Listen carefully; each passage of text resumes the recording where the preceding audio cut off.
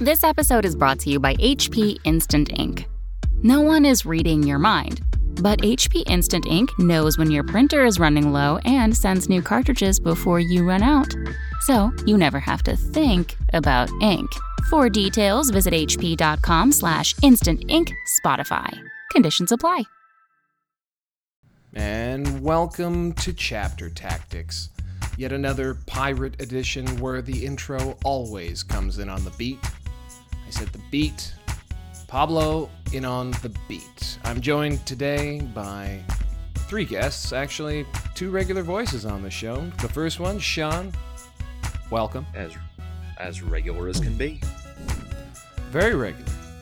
Loves that fiber. The next one, a recent addition to our rotating group of co-hosts. We've got Peter Vulcan Colissimo. Welcome, sir. Well, thank you for having me. I'm just a sexual diplodocus in a herd of T-Rexes. That makes a lot of sense if you're a paleontologist.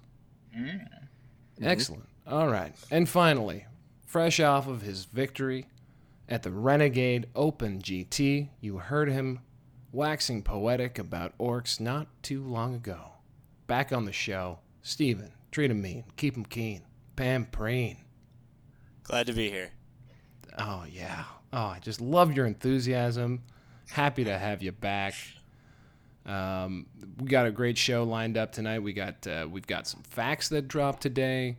We've got the Renegade Open recap, and Peter's also going to walk us through some of the international events that went down over the weekend as well. So we got some hot tournament coverage coming right at you. But first of all, I need to correct some wrongs from the last weekend. There was outrage blowing me up after the Warzone Atlanta coverage. Not just because Sean gave me an F-, in my performance, and there were people out there who were hurt by that. Not just me. But also because you guys talked about how there was one winner, and we all know about Warzone Atlanta that there isn't just one winner. There's a best sports, there's an overall, and there's a War Master. So just needed to set that record straight because they care a lot about their tournament out there. And I just want the Warzone Atlanta fans to know that we care at Chapter Tactics about their tournament too. There was also a best Canadian, wasn't there? Well, that's a one of one this year. The other Canadian didn't show up, and when we both showed up, they gave us both a ribbon. Oh, a participation prize. Thanks, millennials. Hey, it's a really sweet ribbon, and I'm happy to have participated. And yes, I sucked. I sucked real bad. But Stephen Pampreen, he didn't, and we're going to hear about that later on in the show. Let's go on to let's move on. So today we were all anxiously awaiting the arrival of the Orc FAQ. What was going to happen? We didn't know. We were refreshing the page. Maybe this is just first person. I was refreshing the page all weekend, and lo and behold, it dropped. In addition to some other nuggets. Anyone want to chat about that? Sean, what else dropped in addition to the Orc FAQ?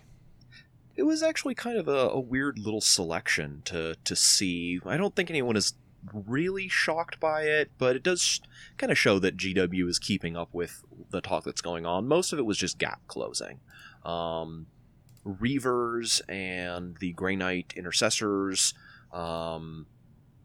both got their movement abilities nerfed to only work in the movement phase, just like every other unit in the game. It was just those handful of small things that GW would have forgotten.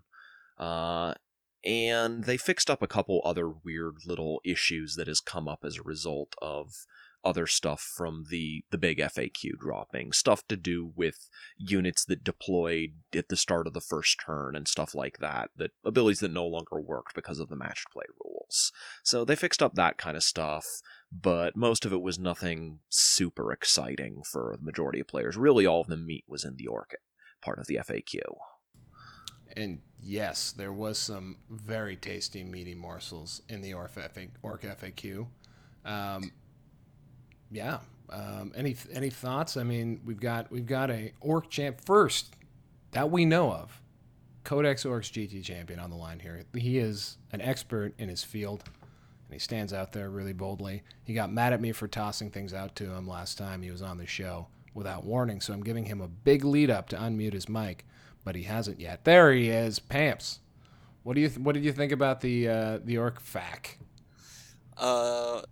thank you for that introduction there, Val. Appreciate it. No problem. It's just buying you time. That's what the host does.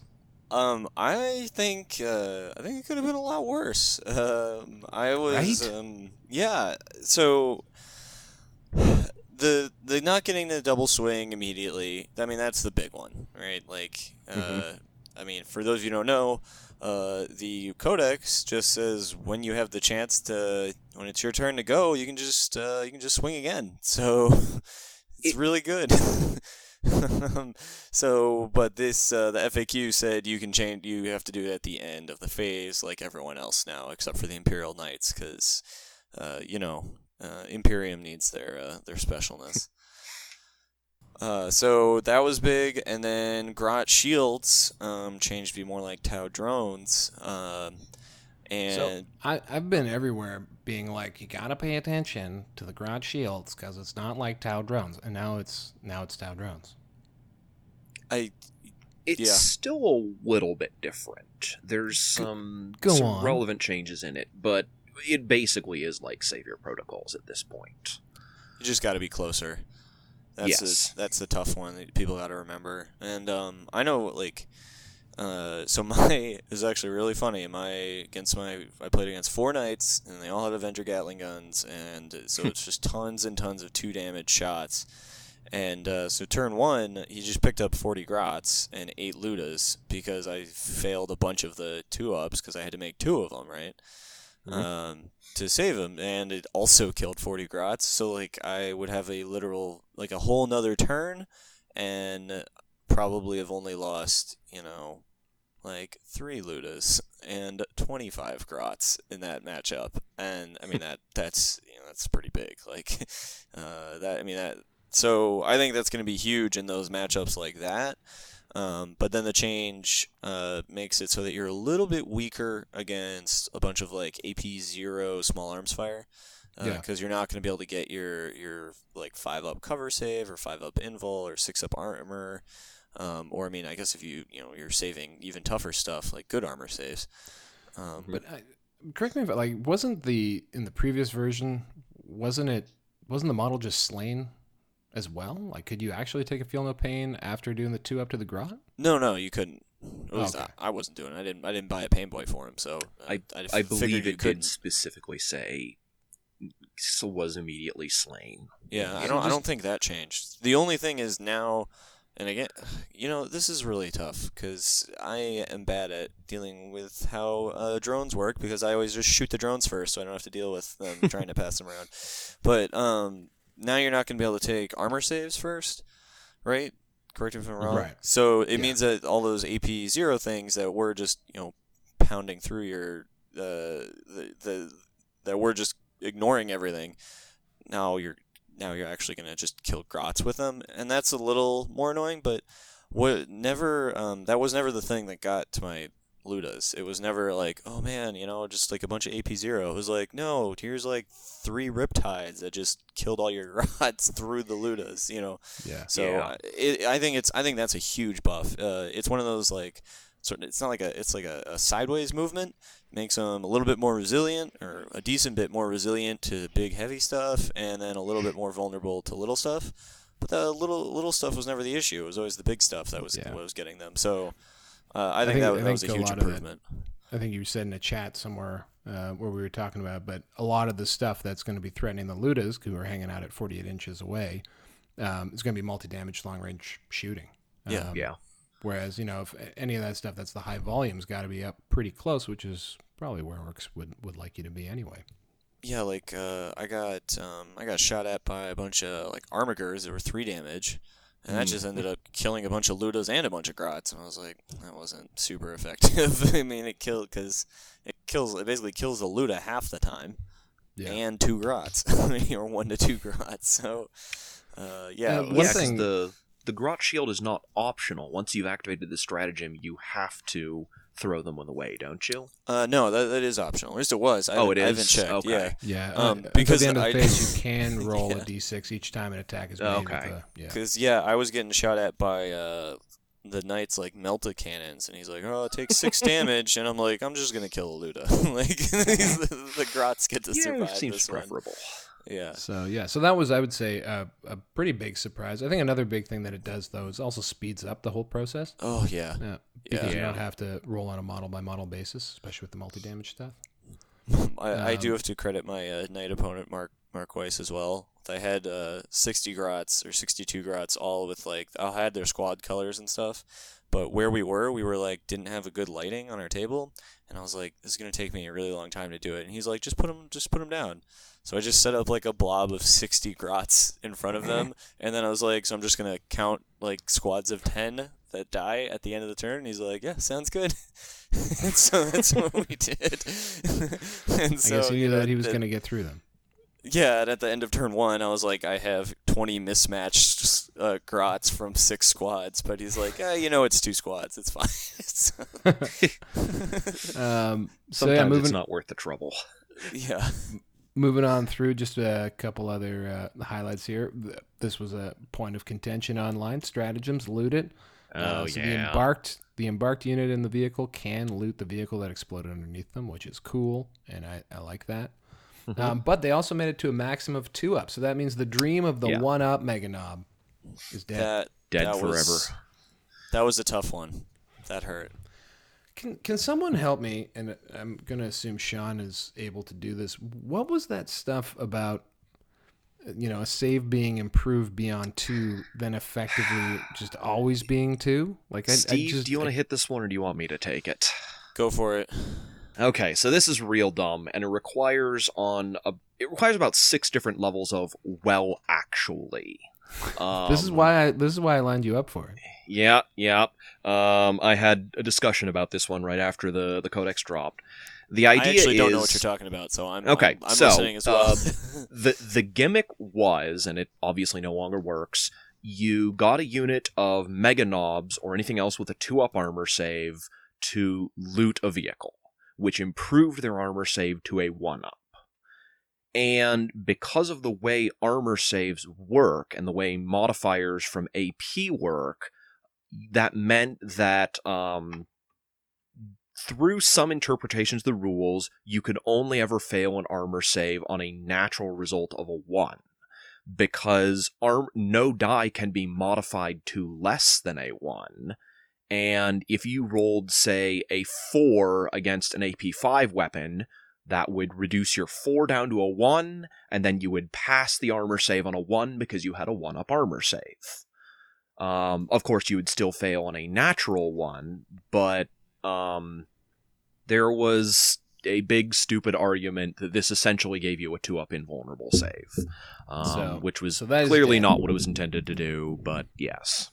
Another one here that they caught was Drive-By Crumpin', which this was a nice little wrinkle in the rules, we all thought, which was the stratagem originally said use the stratagem in the shooting phase. It's been changed to at the end of your shooting phase, which makes sense. So, but I'm actually overall super impressed at some of the nuance that they caught in this fact, because a lot of it is a lot of the stuff that they sort of go back to correct was I don't know. I don't think that was necessarily something that was screaming out as abusable, but I'm glad they caught it.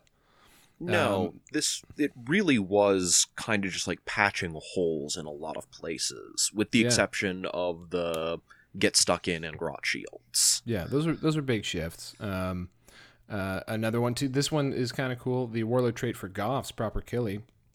Add 1 to your attacks characteristic, and they added something to it. So they yes. It doesn't really seem to be an FAQ. That was just a straight oh wait, that's a this is in the errata. This is in the errata section, so it's appropriate.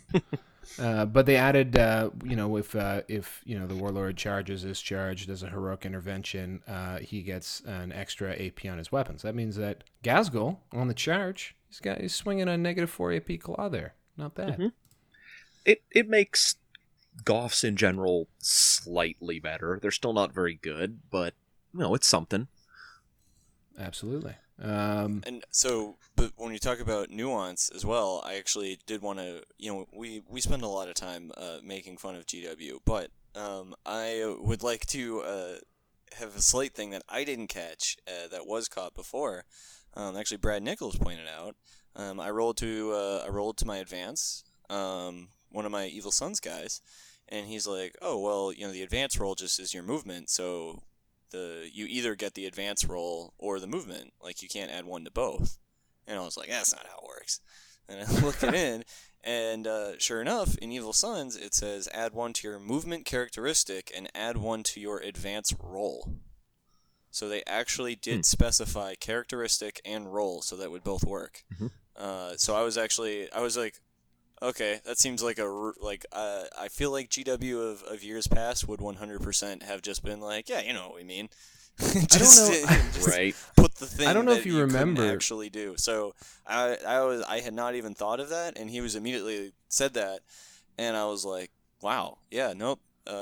I actually can do it the way I was thinking, but not because, like... I don't know if you remember on the Codex review, Rich Kilton talked for a moment about that, and he said, I'm so happy with how they worded it. They worded it so that it was both. So he knew that. Okay. I didn't notice it. They just flew over both of our heads, because I actually didn't know what he was talking about. So yeah, I don't even remember that. I must not have either. I must not have noticed that, because, no. Well, I've listened to that podcast like 4 times, so... So getting into the FAQs, the knob weapons list, I haven't dug deep enough into this. So it's basically can a knob replace their slug and choppa with items from the knob weapon list? Can they take 2 weapons from the first list and 1 weapon from the second? Basically, can you give a knob 3 weapons? The answer is obviously no. But does this kill the double choppa knob?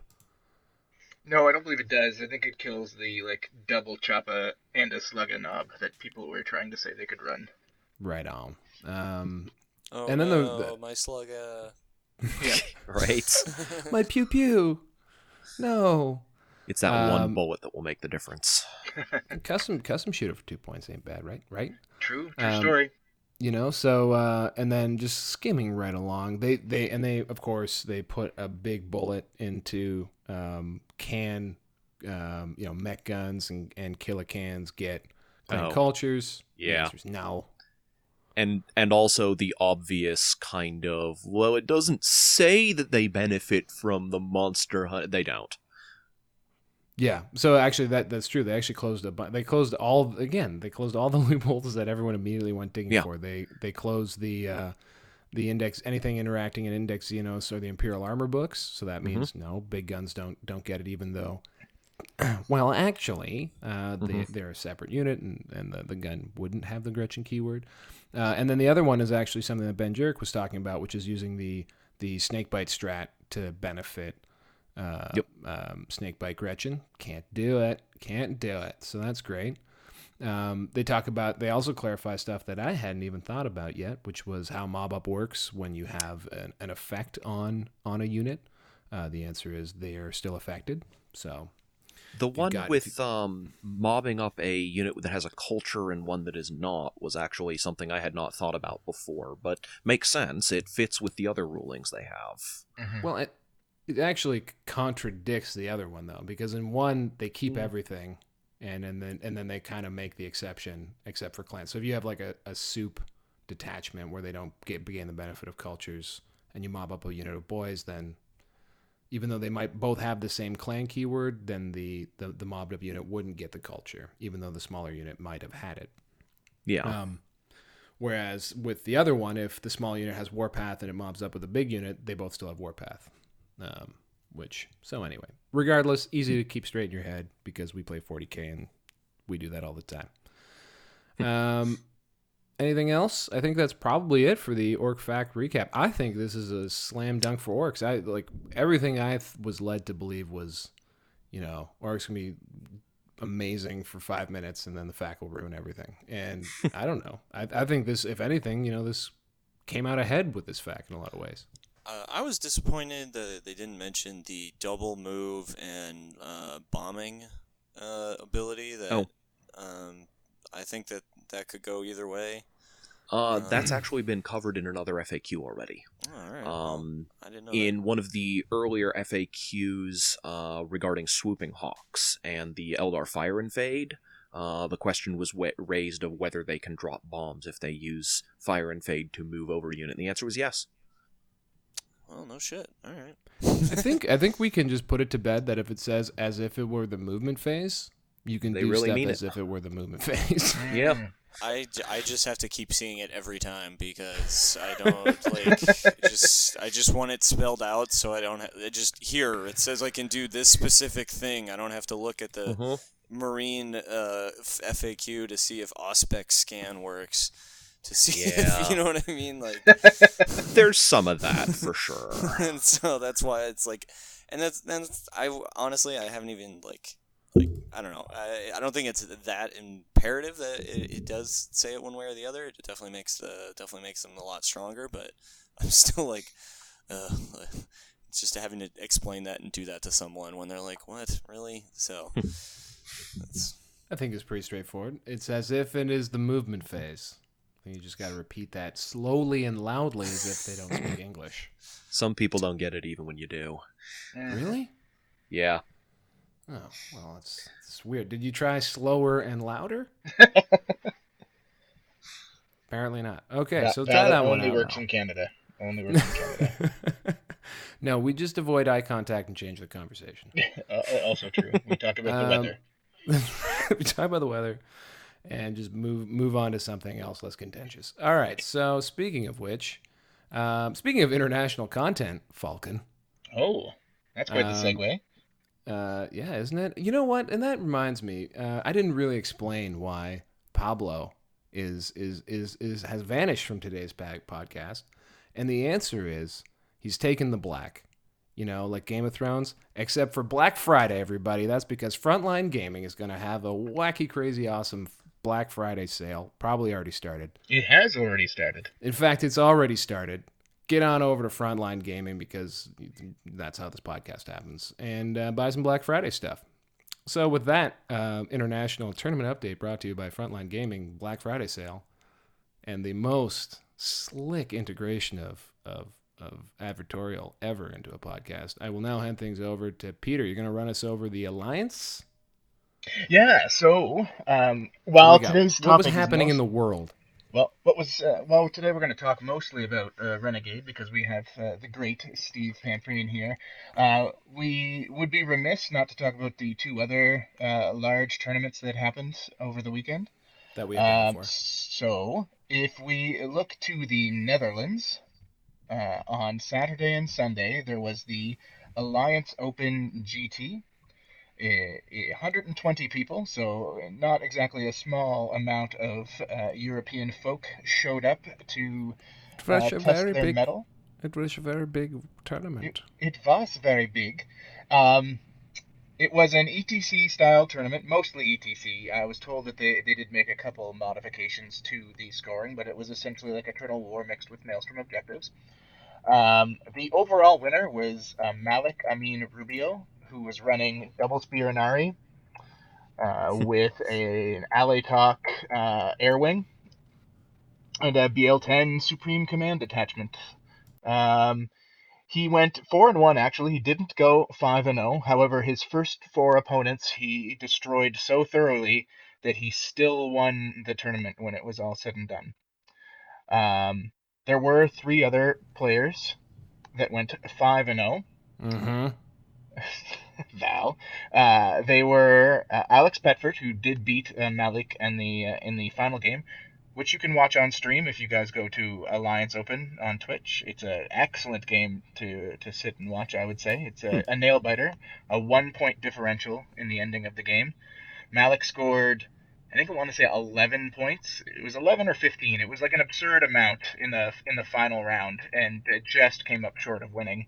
But he was playing Alex Petford, who went 5-0, running a Nurgle Demons detachment with 144 Plague Bearers.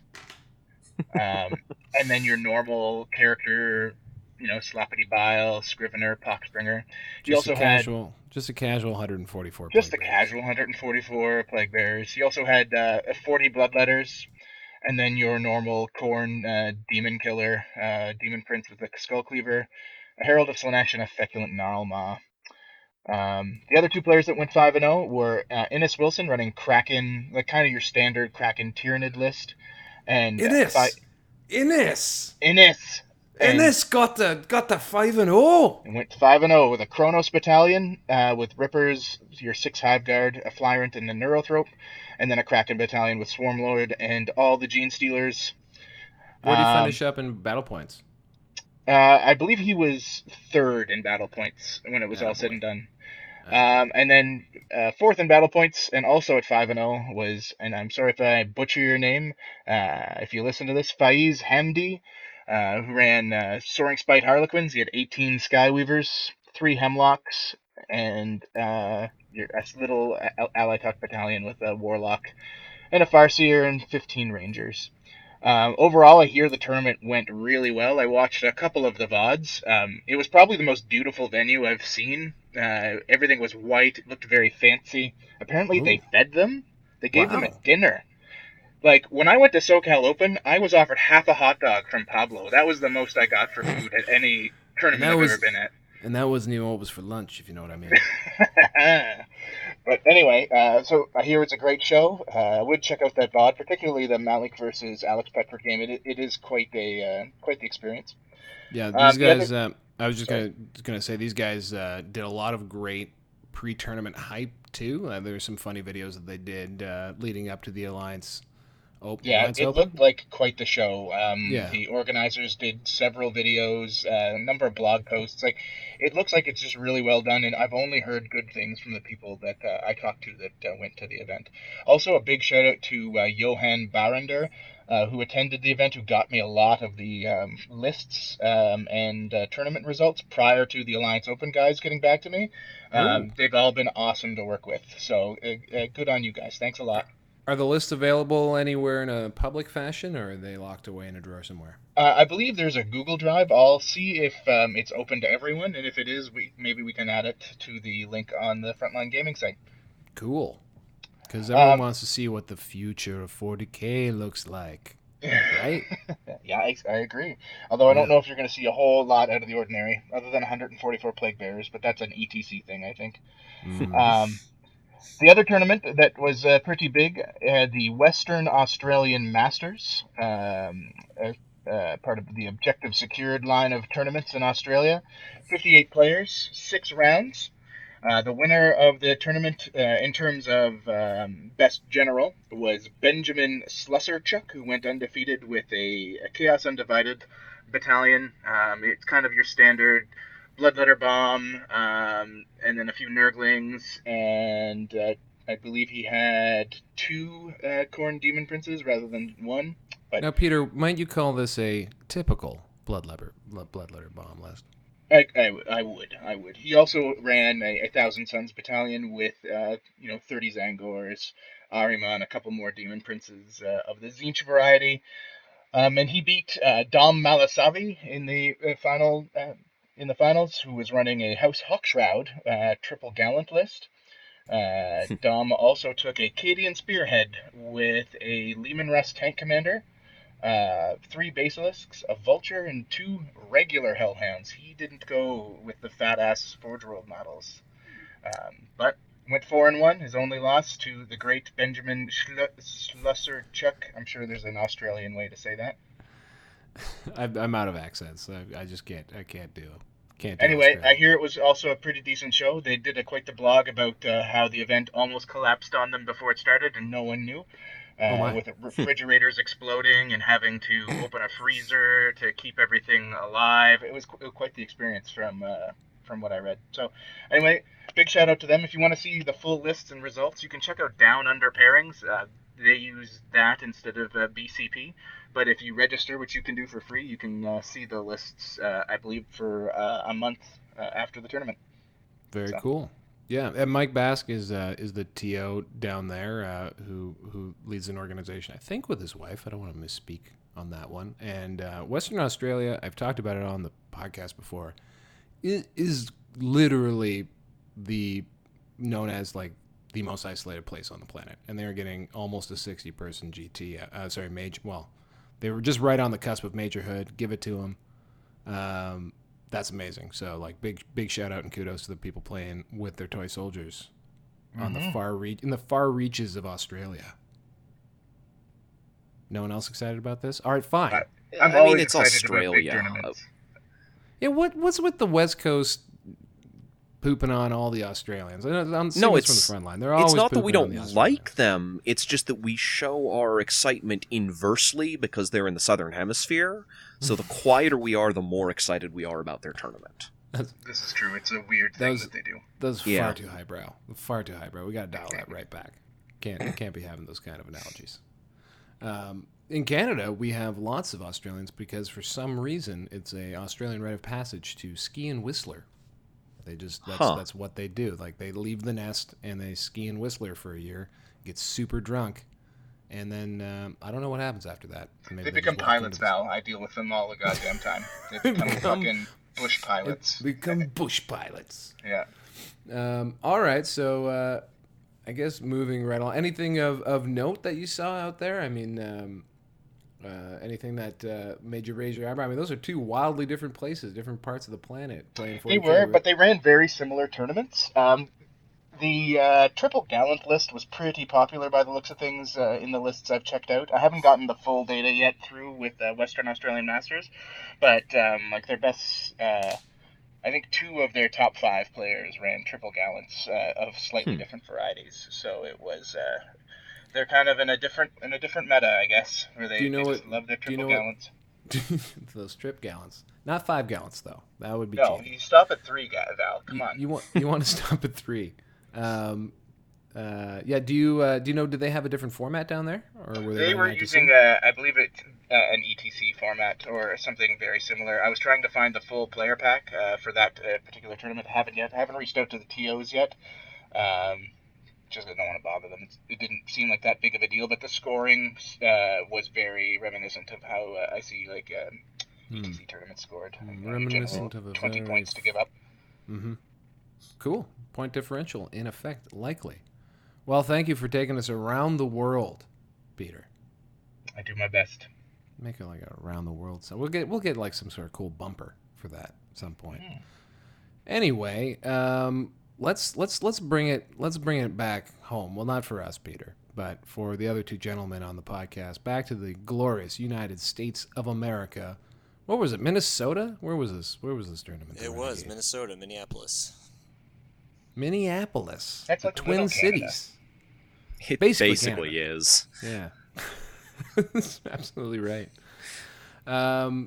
Okay, so Twin Cities. So just a little hop ski over for you, Steven. Have you played in this one before? I have. This is my 3rd time at the tournament, actually. Third time. You've been smitten by the Twin Cities. I have. I go there. I try to make the trip every year because I rode in college with one of my buddies, and he lives out there. So I can usually make a 3-day weekend out of it and hang out with him on the Friday or Monday after. The Friday before and Monday after. Does he also play 40K? He does not. He's. So you like see him for 5 minutes? Well, no, he hang out all day. You know, it's once a year. Hey, can you got a dice caddy? That's nice. So no, well, because the tournament's just on Saturday and Sunday, so I flew in. I tried to fly in Friday morning, and then my plane broke, and then we had to get on a second plane, and then that plane also broke, and then finally the third plane. Should have called the third Falcon. plane did work, and then I was supposed to meet Jared Friedman, and we were going to take a cab together, but his flight was delayed because someone unknown who that was took his plane so that they didn't have one anymore. So Wow. Maybe yes, it was you. It was Maybe it was our 'cause all plane. of your Yeah, planes we broke. took the plane. We were both on JetBlue, and they were like, so he sent like a group chat, and he's like, yeah, they said that someone took our plane, and I'm like, yep, that's me. I'm on it right now in the sky. Like, good luck. So you're rolling into Minnesota, and it's familiar territory for you. Now these guys, they have a podcast, right? I've got Objective Secured stuck in my head. They are, oh come on. Anyone here listen to podcasts? You guys podcast fans? I don't even listen to this podcast. Whoa. You should, man. Harsh. I sound great. they did Iron Halo is- TV was the one doing the streaming. Right. I don't know if that's related to the podcast though. I feel like they did have a podcast. Battle hosts. Although I am they are not... the battle hosts. Okay. The one of the TOs is on the battle hosts. He talks a lot about the Renegade format became kind of a rival ITC format towards the end of 7th edition. They had sort of a circuit, and maybe Iron Halo is part of that. Yeah, it was at least for me, like the last year, 7th there was ITC. It was like Nova until you'd go from after Renegade, you'd go to it was Adepticon. And then you'd go to Nova, and then you'd go to LVO, or then Renegade, then LVO, and then back to Adepticon. And those were like the 4 formats that you would like go through through the year, and and Renegade's fun. They've do you mind we start talking about the uniqueness of their mission now? I would have said this whole thing was a cleverly designed segue to begin discussing the uniqueness of their format. But these guys are so you can hear them on the podcast that I just mentioned. I already forgot. Battle hosts. They're all about. Actually, they have lots of great, kind of like this podcast. They get into the nitty gritty of 40K and build a better community. Something. They have a tagline. But they have great sort of how-to podcasts, and they will talk about their format passionately because it's supposed to be data-driven, and it's all about making the game go faster. And now Stephen Pamperine. What's their format all about? So they have an interesting one in that they try to kind of take into account the difficulty of basically the opponents that you played before. So you have 4 mission tokens, and I'm not going to go too much into what those missions actually do, but generally it's easier for your army to do 1 to 2 of them, and harder for you to do 1 to 2 of them. So you'll play 3 games, and you have 4 missions, and when you play your first opponent, you pick a mission, and then you can't play that mission again. You have an actual physical token that you have to put on the table that they collect, and then that token's gone. So it was, for me, it was really important you have to husband your missions. I'm really good at 2 of the missions. I was kind of mediocre at the other 2, but both times, my first 2 opponents of the 3 opponents of the day, I didn't need to use my difficult missions, and so when I got to my last opponent of the day, and then I only had 2 missions left, they were 2 of my best missions, and I could pick which ones I wanted to do, and I didn't have to, it made it a lot easier to go to those games. And both times when I played, my opponent had used their 2 good missions that they were good at for their game 1 and 2. So both of my most difficult games, which was game 3 and game 6, I had a significant advantage in the mission because I had been able to pretty easily stomp the other 4 games. Now that's super cool. And how was the actual tournament bracket structured? Because I was a little confused following along on BCP because of how the matchups wound up being. Did you bracket down? Did you go to like top 16 in the last 3 games? So day 1, it's like LVO. There's a day 1 and then they bracket to the top 16, or they finished the top 16, but they only had 3 games. They didn't have the full 4 games that you needed for a 16. Just ignore what I said about LVO. Actually, never mind. So it's nothing like LVO. So they go to a top 16. Basically, they let in a bunch of people that did have a loss because there was 74 people there. So there was people that made it in with a loss into the top 16, but they were not in the running to win it, if that makes sense. So you had like the top it was 8 or 10 people maybe that were undefeated. I don't know, probably 8. I think there had to be. And so those 8 people would all play each other until they were either defeated or won the tournament. So what happens to like the other 60 people? They went and they had a 3-round RTT with 60 people. Oh. Yeah, so cool. Ganyo was, we talked afterwards, and he was a little annoyed because he got a 119, and that bumped him from, out of a possible 120, and that bumped him from, like, a 15-way tie for first down to, like, it's 16th or something like that. So, yeah, it was a little, that was more just to have 3 fun games. That wasn't really, it didn't seem like it was that, the competitive part of the Cool. of the field was kind of supposed to move over to do the top 16, and then everyone else was supposed to kind of have a good time. So we've already spoiled the lead as to what your overall result was, but coming into it, you got this hot new book. You got some new tech to deal with. What kind of a list did you decide on, and how did you wind up choosing? So I was in Seattle that week, away from, and generally just kind of grinding away at work, and I did not have time to get out my cardboard pieces in the hotel room and actually figure out what's going to be good. So I kind of had to do it entirely by Theory Hammer. I had one practice game against Eldar, and that was all I got before choosing my list. So it was pretty much entirely Theory Hammer. The Ludas seem mathematically the best shooting.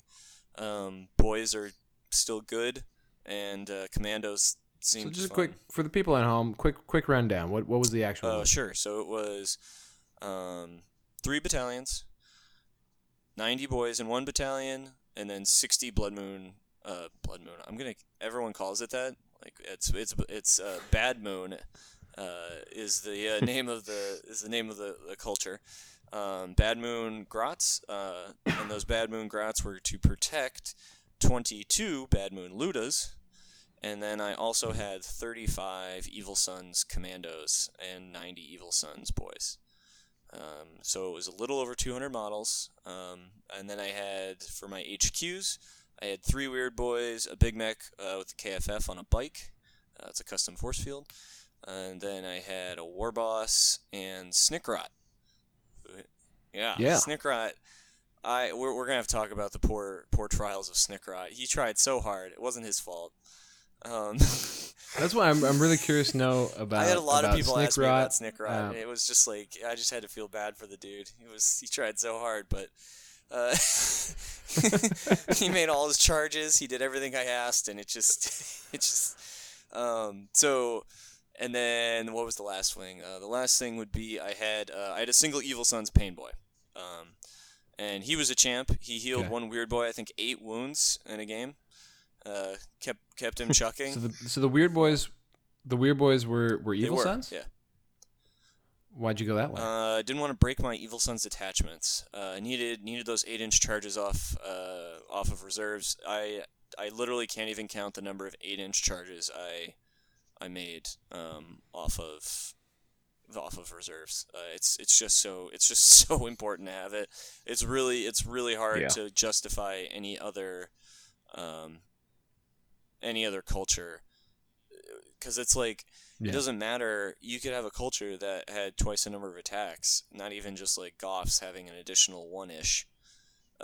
If you can't make the charge, I don't like it doesn't matter, So if you don't think Evil Sons are a big deal, go back to the index and fail more 9-inch charges. Yeah.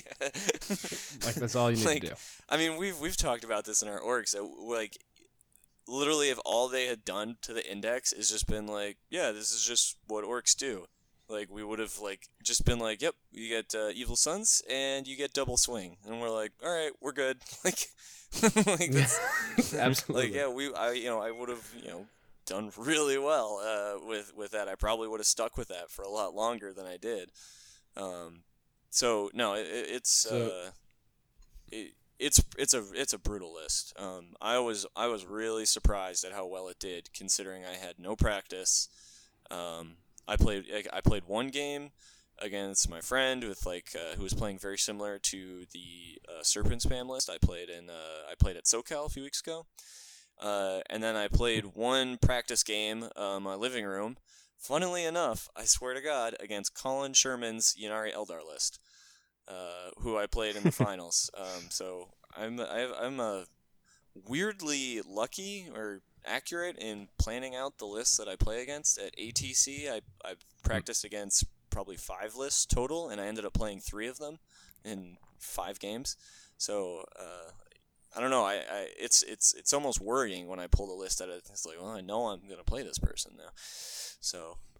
Well, double spears Ynnari. There's a reasonable. No, there was a number of them. I was just surprised that I played like literally that list, like just straight up. Literally. Yeah, you didn't even have to sign up for Yeah. Knights Pro. Because that was actually Nick Nanavati. That's how he got my $30 this month because I wanted to watch him play orcs. Yeah.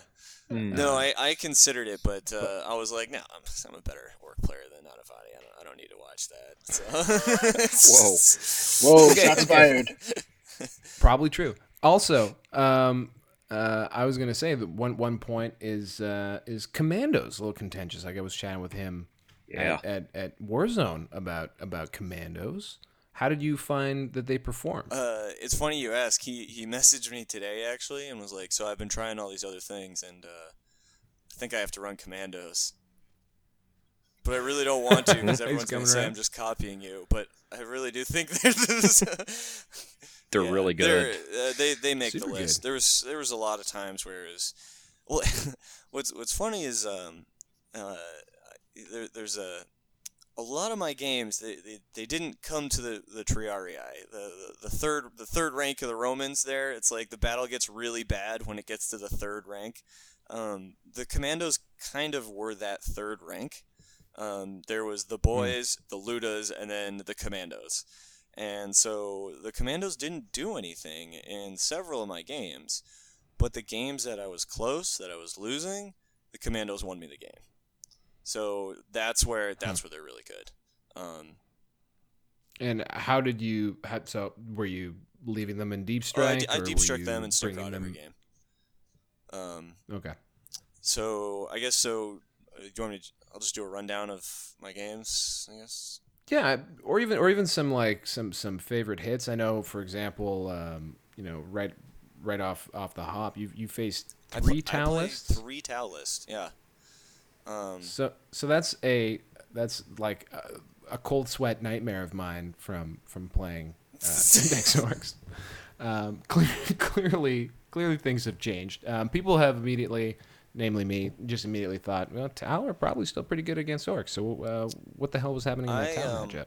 And Sean, I believe, pre rambling in the before the show, we were talking. You just sort of offhandedly said Tau probably pretty good against Orcs. You still sticking to that, Sean? Still gonna say Yeah, that? I think Tau have at least a solid and maybe even slightly favorable matchup against Orcs, depending on the specific lists involved. But on the other hand, Orcs are a very, very good book, and they're new to a lot of people, so I think there's certainly that aspect that a lot of folks are still struggling with.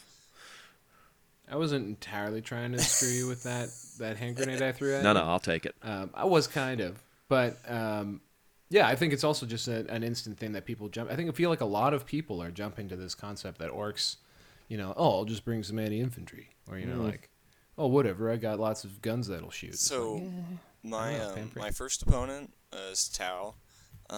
Nice guy. Just didn't really come to play at a tournament, frankly. He didn't have marker lights. I don't know. Like it was just. Oh. I just shot him off the board. So there wasn't really much to talk about that game. He was a nice guy. He did talk to me after the tournament. It was funny. He was like, "Well, I would have taken that game a lot more seriously if I knew we were gonna win the thing." Like he was just kind of like, he was like, "Oh, Orcs, all right." I don't even think he knew that like a codex came out. So he was just like, "What's happening? Oh my god." Mm-hmm. This is the first round matchup. It was. For every single my tournament. buddy my buddy Ryan, he had like the roughest tournament. He ended up like 7th or 8th with the highest strength of schedule by like 500. Like it was just and he started off playing Chuck. Like that was the other good orc player there with who went 5-1. So he had to play and Ryan beat him actually. So the other orc guy had to start out playing a really good Eldar player with 7 serpents. And I was like, Tau with like my only problem was getting through the game in time to make sure I got my max. So the next game was again Tau. From memory, the list was something like 70 to 80 fire warriors, 3 of the commanders, and about a zillion drones. I think like 60. A lot of drones, including 27 sniper drones, which seems to be growing more popular. So this one was decided very quickly in terms of the game turn. Hammer and Anvil, there wasn't that much terrain. It's player placed. I put it off all to the side. Tau player did that as well, because I don't think he realized what was about to happen. And then I went first, and I killed 38 drones with the Ludas. Yep. And I reserved 60 boys and all the commandos. And then he went, and then he shot like 20 of the boy squad I had on the board, and then my turn 2, I tided that squad, dropped another 100 boys, and shot the Ludas, and pretty much tabled them turn 2. Wowzers! And I didn't. So I didn't you charge actually said something in that game. So you said something there, where you reserved 2 units of boys, so you spent 4 CP. I mean, granted, you're rocking 18. I think I was actually rocking 19 that game. When I don't have anything for my war boss to do, I started doing the extra CP one. 1 CP is kind of big. Yep. Yeah. So 90. The moral of the story here is though is like I'm sure a lot of orc players are thinking I gotta save every CP possible for the Ludas, because they're gonna eat 4 a turn, 5 a turn, 5 to. Yeah. So you were fairly confident that you needed 2 rounds of shooting? Yeah. The Ludas, I mean, literally I didn't even need the 60 boys in reserve. I could have forgotten them, and I still would have probably tabled them in 3 turns. And that's not like cockiness. It's just like orc shooting is that good, especially against a bunch of Tau who had to stand out in the open because they put all the terrain on the side of the table. Yeah. It was just brutal. Like he just the poor guy. He started out. My buddy told him before. He's like, yeah, it's good luck, man. It's gonna be rough. So he started out like kind of dejected, and he's like, all right, I'm just gonna deploy here, see what can happen. Like maybe I can do it. And then I won the roll to go first, and he didn't seize. And then I just killed 38 drones. He was like, oh, well. Did you do the coveted game not going so well for you, champ? Can I buy you a beer move? Yeah, we went out and got something to eat. It was the only problem is that it does take a long time to just resolve Luda shooting, even though it was just killing everything they could see. And then it's even more brutal because I shot everything I could see, and then he moved back behind us. There was this kind of hill thing in the middle, and then I knew that's what he was going to do. So my turn 1, I had 30 of the grots on the other side, and then turn 2, I just did jump the Ludas over there and then shot them all in the end. He's just like, oh my god, there's just nothing I can do. And I was like, no, like it's not. So and I was very fortunate this tournament through the whole tournament every time. When I needed it, I got the 3 shots on the Ludas. And that's, right. I mean, it's not skill. That was just, if I'd gotten 1 shot on the Ludas every time I needed 3, it may have been a very different tournament for me. Did you have to ever reroll? I believe I did once or twice. Most of the time, I just straight up got a 6 the first time. So, yeah, it was good. And that's something like keeping in mind. I'm trying to look back at the tournament and be like, all right, what can I do better and learn? And I have to be like, all right, I can't just be like, yeah, I'm just gonna go first against Tau and just pick up 38 drones. Like I'm just gonna do that every time. Like you can't actually. I mean, you can reliably kill 30. 25, but and even that is, depending on the situation, a little optimistic, because they can have cover too. So if they're just throwing 4-ups against all your shots, you're probably not going to actually push 60 wounds. He did forget to do the cover strat, which that was not a good idea. Should not have done that. So he's just standing even more in the open. But I don't think it would have made a difference. I mean, I would have had to actually charge it, maybe. But yeah, I'm sure you probably still would have won from the sound of the way the game was going. And it was one of those games where you're just like, it's just going really well, and your dice are like, let's just sink it in. So I had 15 commandos that dropped. Like, all right, we're gonna charge this character, and I was like, wait, I have pistols, and they just killed the character with pistols, and I was like, I guess we're just gonna not charge anyone, and then wow. Yeah, that game was rough for him.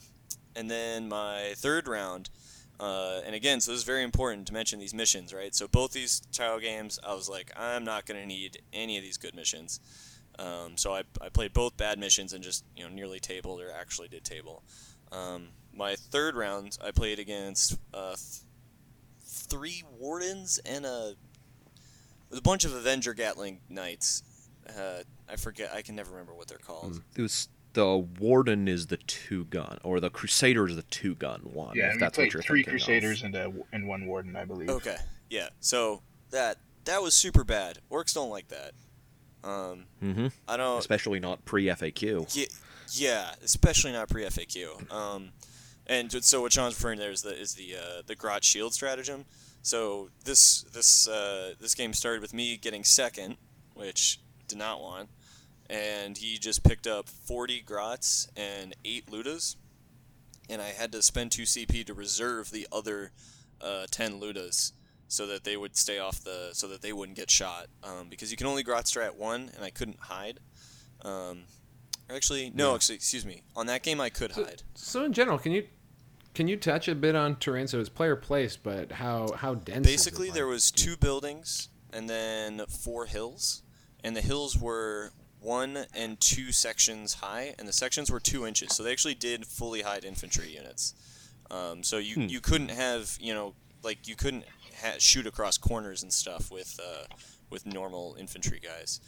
There was a few knobs who got some of their boys killed with their weapons sticking in the air, which is a little annoying, but those enthusiastic Black Legion abs. They sit and then it's like, oh look, I can see that guy, and you're like, dude, just put your axe down, man. Like you're getting these guys are getting killed. You're getting shelled, man. So that was yeah. And then that's a little they're doing that to you, and they're like, well, you're not on 32 millimeter bit. I'm like, get out of here. This is just. Oh yeah, get into that. So I don't know if you guys watched, any of you guys who watched the stream. I was a little salty on the stream about this. There was a specific FAQ for Renegade only. That this was not a 25 millimeter Renegade FAQ. This was an Orc boy FAQ. It only applied to Orc boys. You couldn't swing in more than 2 ranks. Even if they're on 32s. Huh. I know, actually. Really?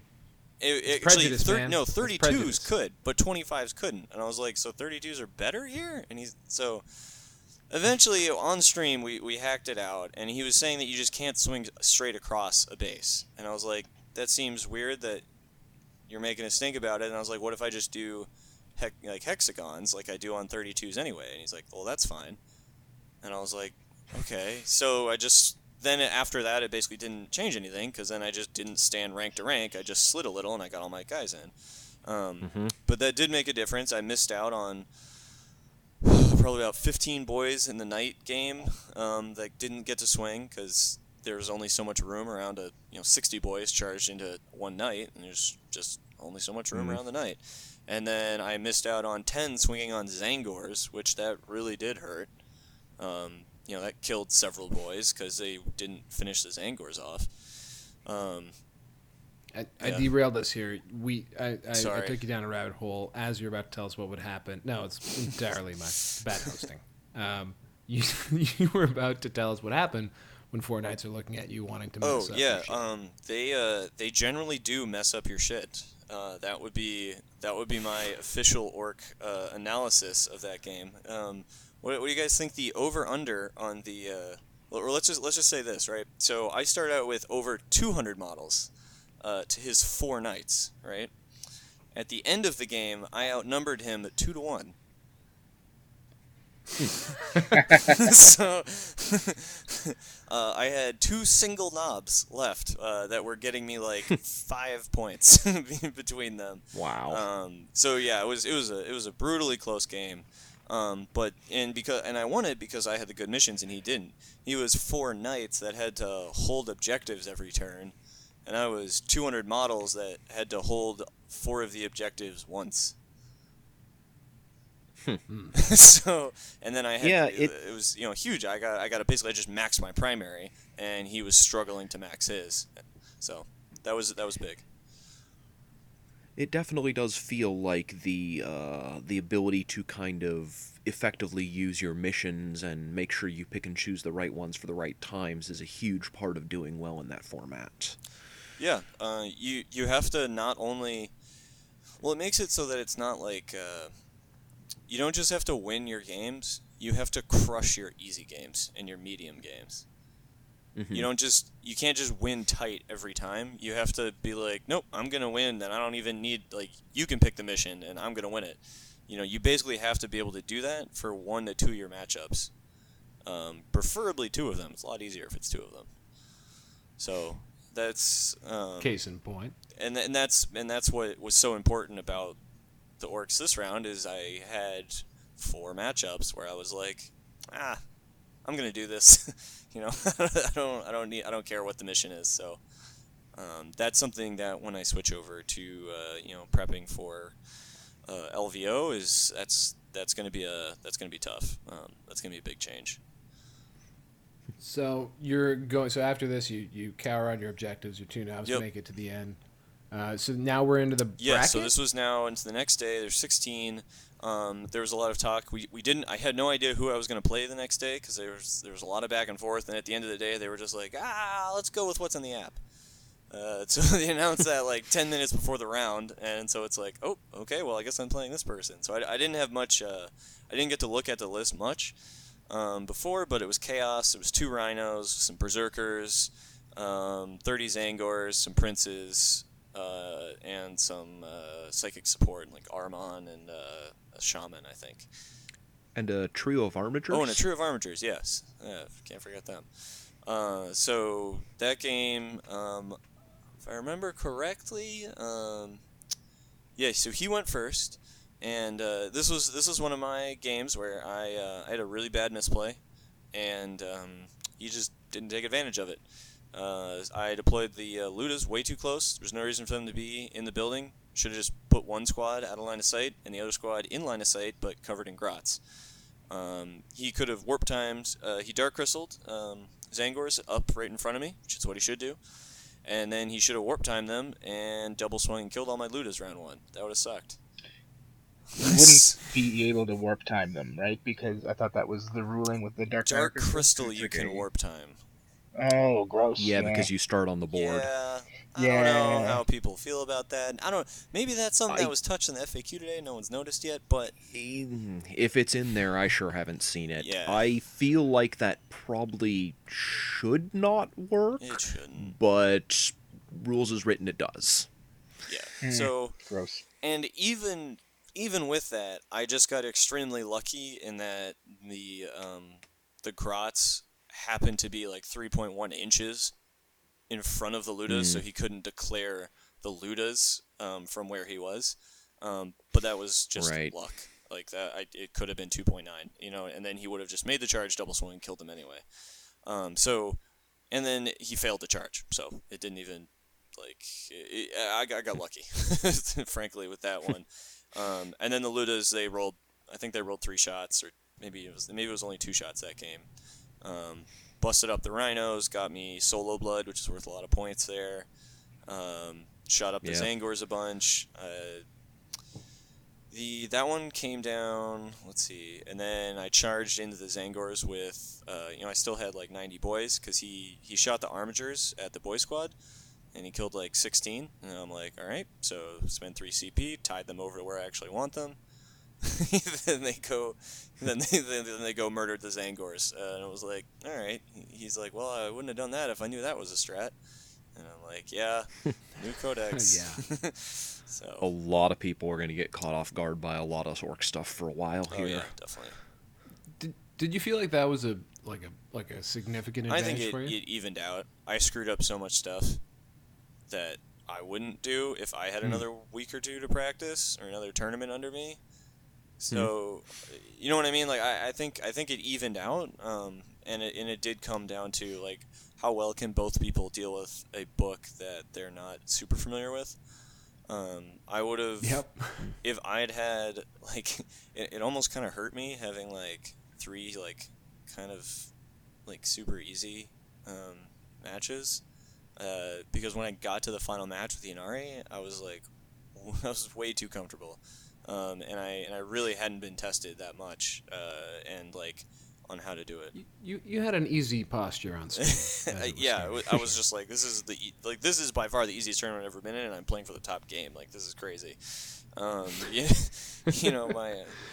So what happens after? So just before we get to Mr. Sherman, who's a rival podcaster, and we're scooping right now. So we got to get this out so that Pablo can edit it. And Colin Sherman's podcast is scooped. So, that's an old-timey term for report a story before someone else. What happens in the second last So I game? played Brad Nichols, Tau again. In this game, this had this was pretty funny. It was Vanguard. So let me see if I remember correctly. I reserved one of my squad of Ludas. Yes, I reserved one of my squad of Ludas. I reserved two of my squads of Shooter Boys. So I had a lot in reserve, as you might guess. And I did it out, and I think it was just a little under 1,000 points in my army that was in reserve. And he won the roll off. He had fewer drops, and he made me go first. And I had a building right behind me. I was fortunate, and I won the because of the player-paced terrain. He made it so that there was a chance that I wouldn't end up with a building to hide behind. I got the building to hide behind. Again, this tournament just worked out really well for me. I just won the rolls I needed to. And I hid my entire army in there. He couldn't shoot anything turn one. And but the funny thing is I couldn't shoot him either. And so he made me go first, and I took 0 voluntary actions turn one. I literally just looked at my army for like 30 seconds, like talked it through, and I was like, I can move up, but then I'm going to be in smart missile range, and the whole reason I put my shit here was so that I'm not in smart missile range, and then I just shoot a few Ludas at like some like fire warriors or something, and I was like, nope, you go, like you got this. And and then he said, yeah, well, and then he was shit. like, huh, all right. So then he went for it. He did his turn. And then the funniest part was, my turn 2 come and my first voluntary actions. And, I get my army out and I put everything in and I start putting stuff on the board. And he's like, hey, what are you doing? And I was like, what do you mean, what am I doing? He's like, it's turn 1. And I'm like, no, it's turn 2 now. And he's like, oh my god, you're right. And I could see his mind was blown for like a good 15, 20 seconds as he's like, yeah, oh my god, because I'm sure that he's a very careful player and he's good, but I'm sure a lot of people would have forgotten that and just left a bunch of holes because they were like, it's turn 1, and just like moved up, It's like, that's what Heffelfinger calls catching his zone. He just gap hard, and you're not even sure why you're standing there at that table. I think I might have been able to do it if I had just if I had thought about it before and just made the skip faster. You know what I mean? Like, you go first.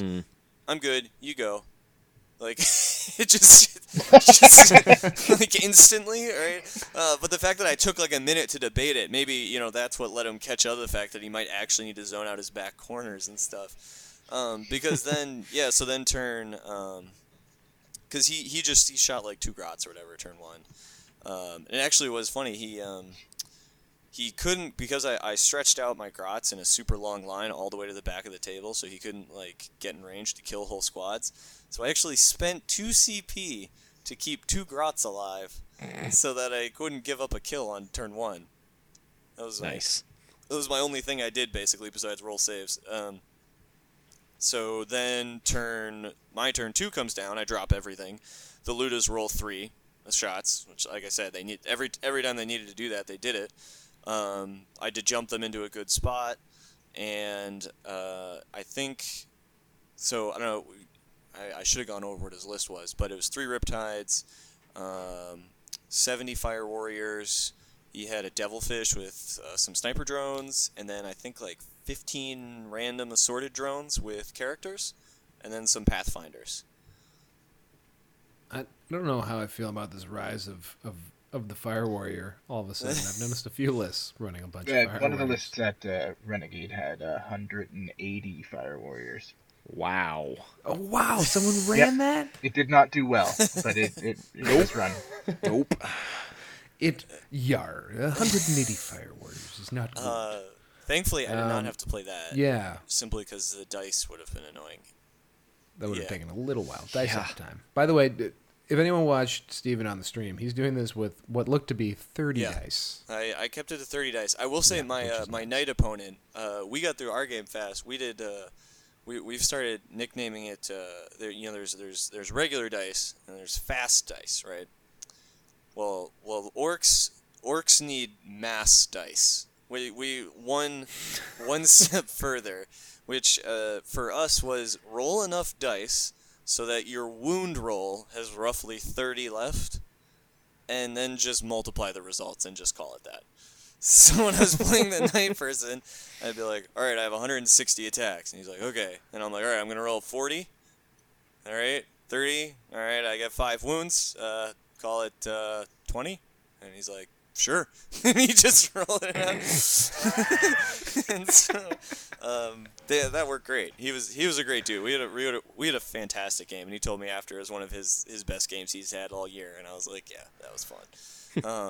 It actually, that one, sorry to keep going back, but the only thing that kept me and this I have to give Rich Kilton a hard time. This is the difference between the new generation of orc players. For credit, I have to throw shade. He lost his last game at SoCal Open because he forgot that the knob rule prevents boys from running away in squads. I did not, and that's what kept 2 knobs on the board to prevent me from losing. Nice. Yeah, so I had 28 points left to his almost full wound knight. It's not fair. But going back to the Tau game, against Brad, I shot the Ludas. They double shot. They got 3 shots. The boys dropped down, shot a bunch of fire warriors up. The commandos came down, shot their pistols, and charged through some stuff. I made all my charges. I killed the devilfish and all but... Well, I killed the devilfish, and there was 7 fire warriors left that weren't trapped by boys.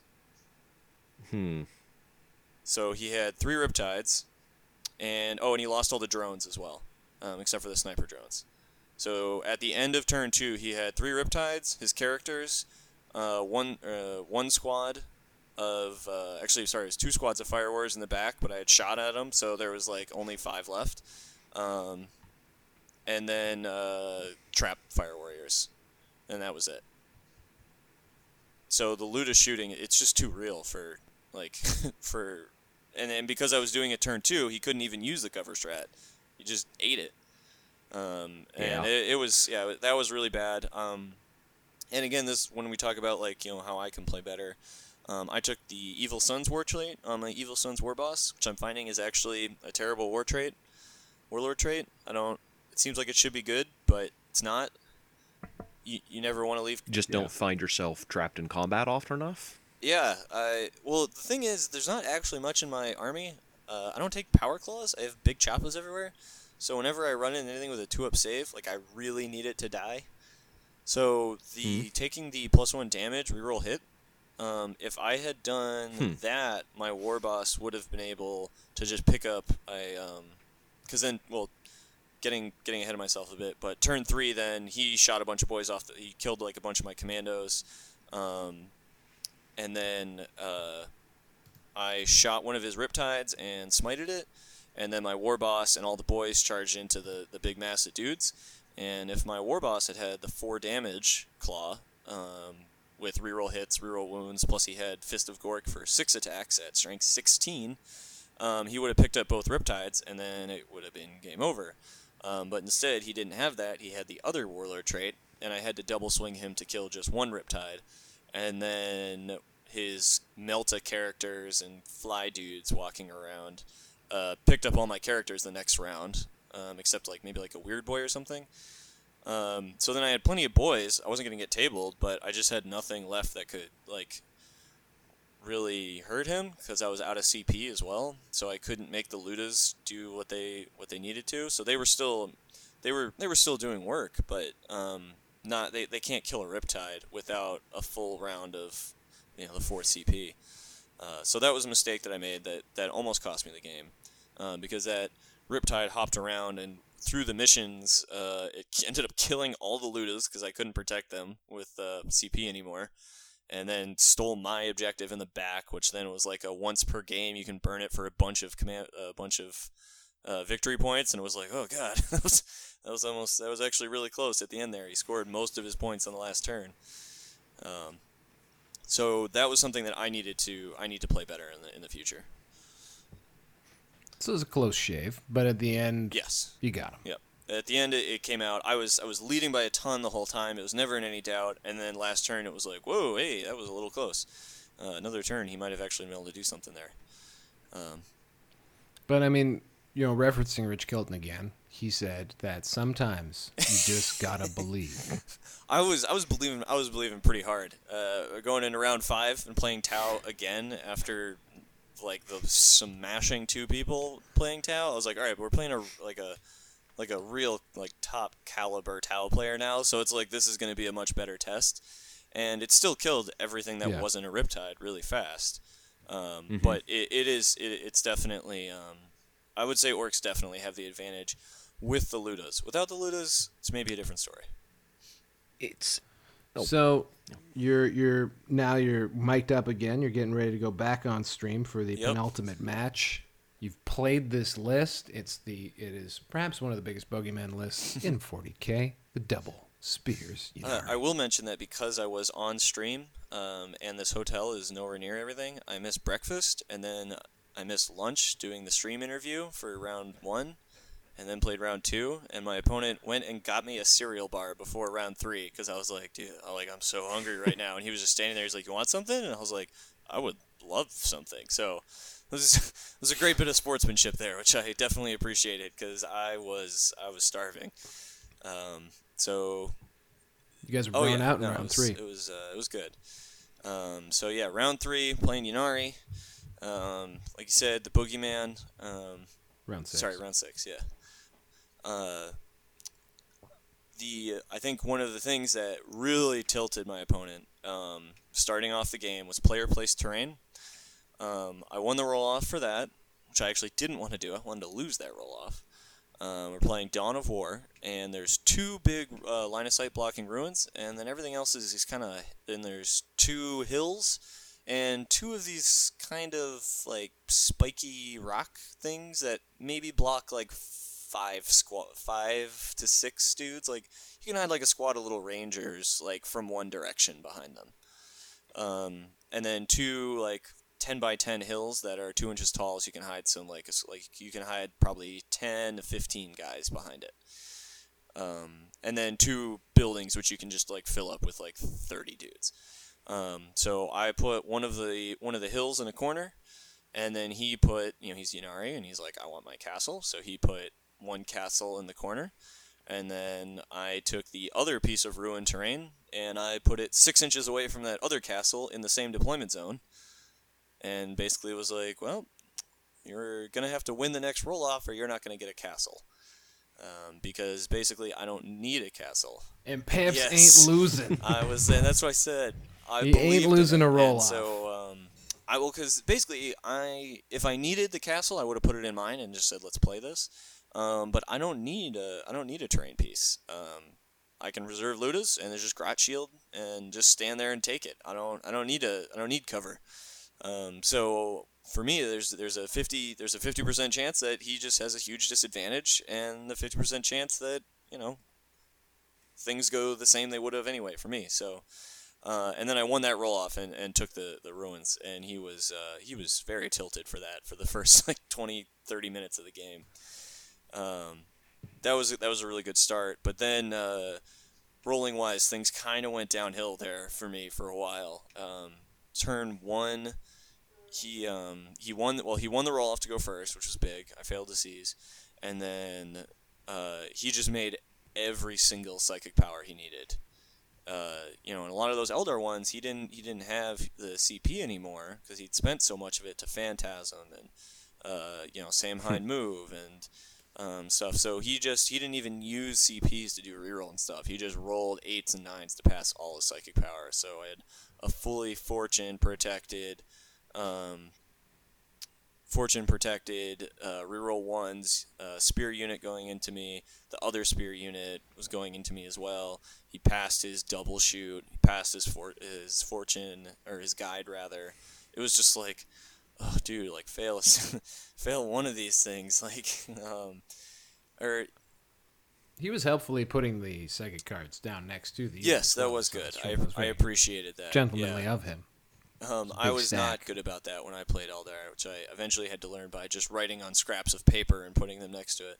That's more your style. So you have all these this big old swarm of pissed off Ynnari, whatever the hell they're called. Shining Spears. Yes. Thank you, Shining Spears team. What happens? How does old Pamps get out of this one? Do the Duke boys jump the gorge? Pamps should have deployed better so that he didn't have to get out of anything, but he didn't. So then it was a very uphill battle. So what I did was I had my little gaggle of characters, the Pain Boy, Three Weird Boys, War Boss, Big Mech, all just standing all together as close as possible. And then I reserved a squad of 30 boys, because I was like, 30 boys, they keep doing really well when I reserve them, so let's keep trying that. And then all the commandos and Snickerot went into reserve.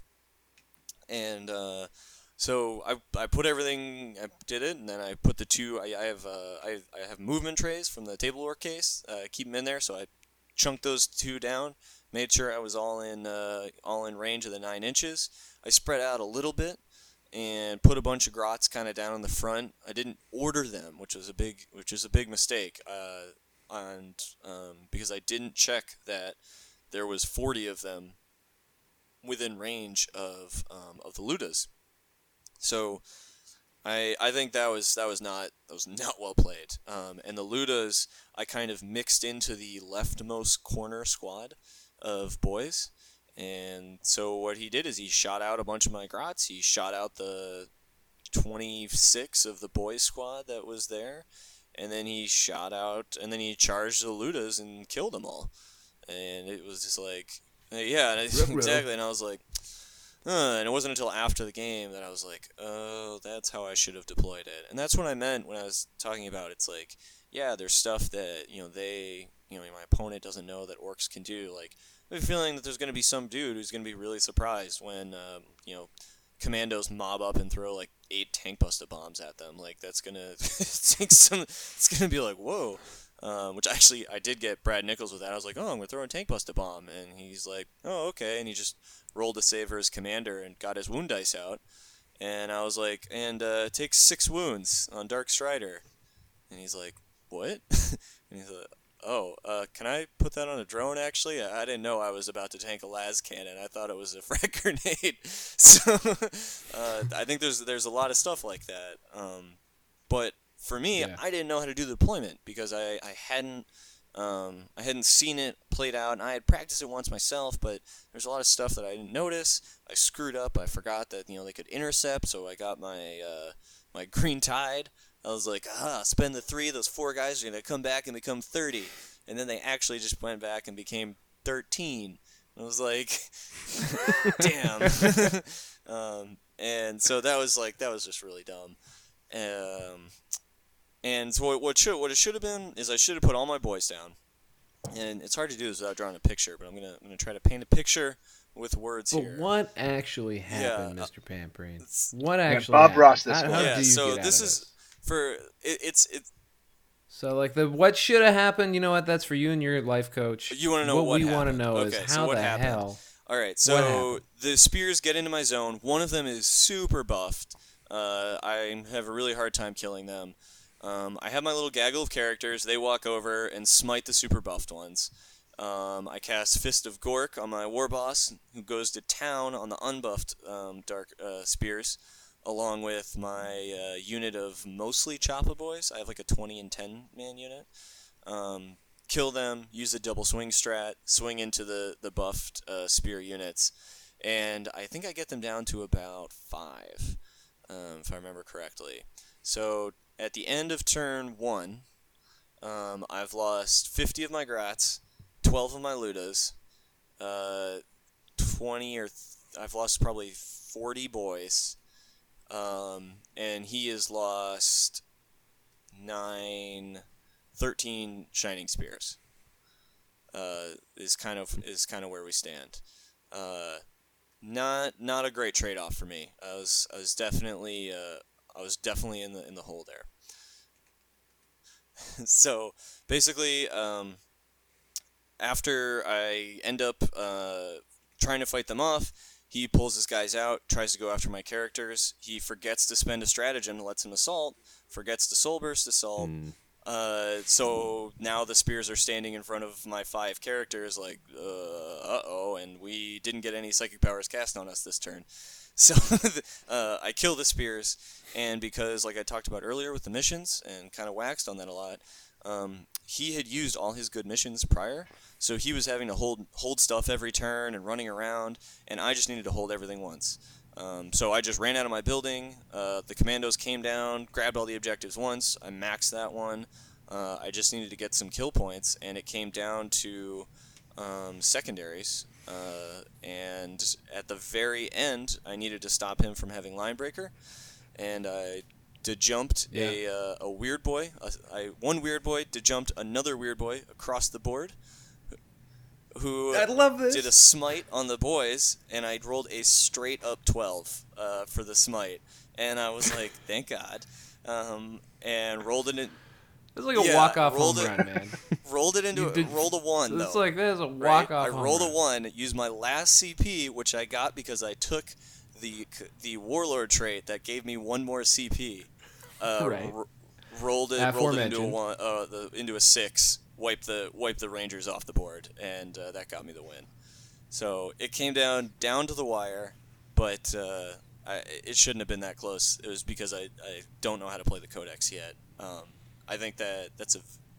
Joe Carter's rounding the bases. His helmet flies off. The Blue Jays run out of the dugout. Tackle him at home I'm plate. sure Val would have loved to hug me. I would have. I know. I sent you I many messages of hugs because this is not only the first Codex Orcs GT win.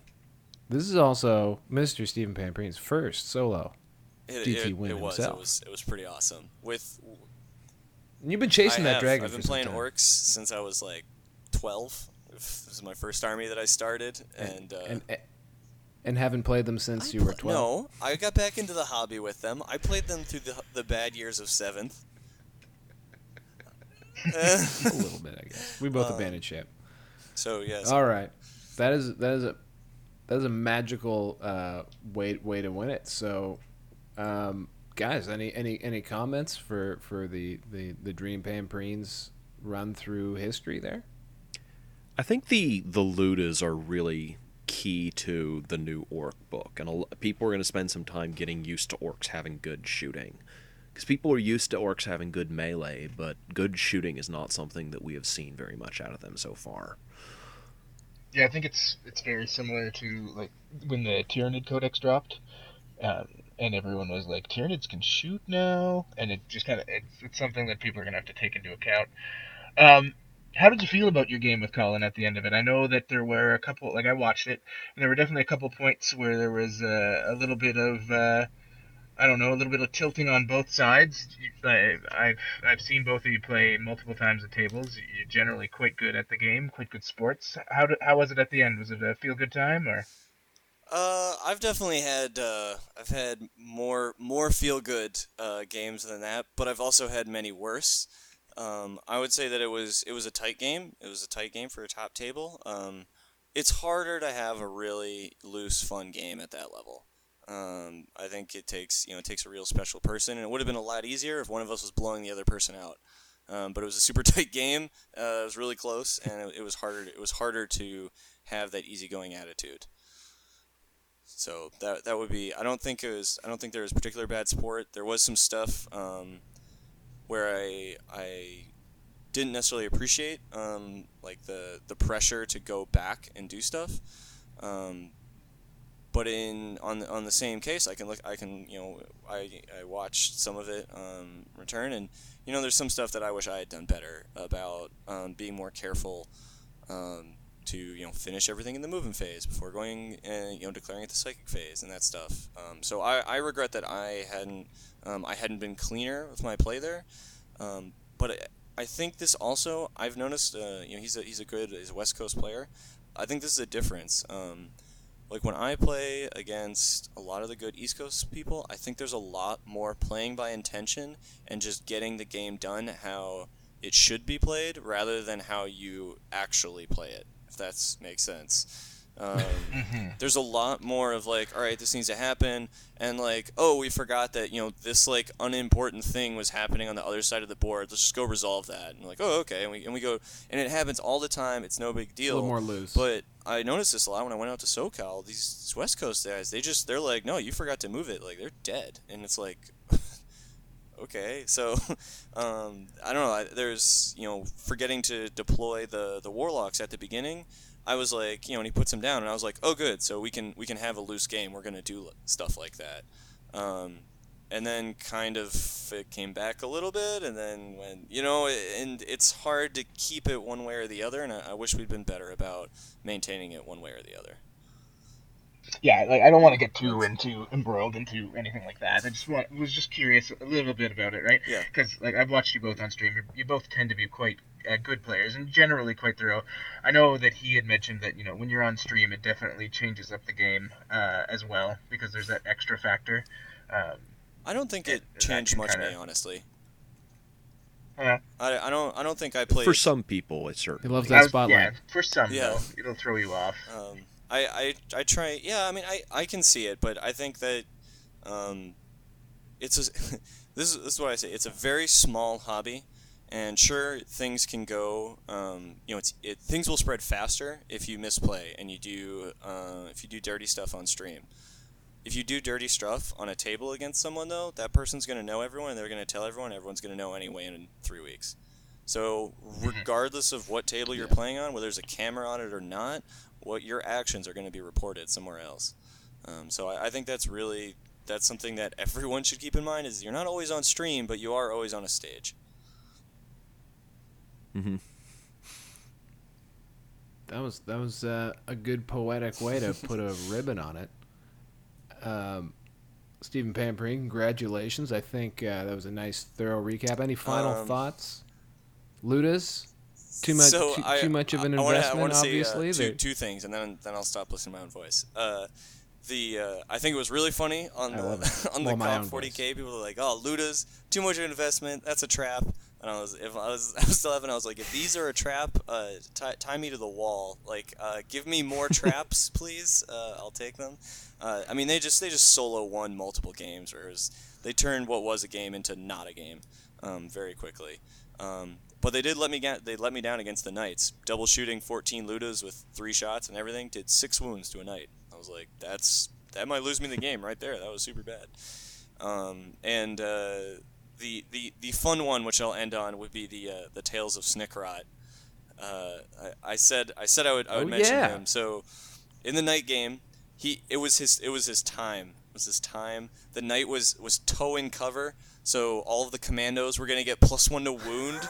Snickrot charges in. He's like, "This is it. I'm gonna do it." The war boss with 4 damage punks another Knight. He spends 2 CP, blows the Knight up, 6 wounds to Snickrot before he can swing. I'm like, oh, Snickrot, like, I'm sorry, man. Like, you did everything I asked you, and that's not your fault. Okay. And then the next game, he was against the it was against the Chaos guy. I'm like, all right, Ahriman Ahriman's not protected. He's just walking around by himself. The commandos went after the armigers and tied them all up so they couldn't shoot. So I was like, Snickrot, go kill yourself a character, make your points back.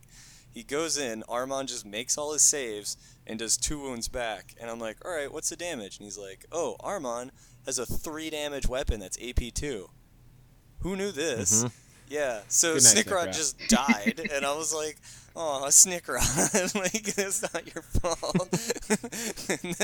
and then the last game on stream, he runs out of the building, caps the last objective to win me the game, or to like get me my max primary, so it's like even close or whatever.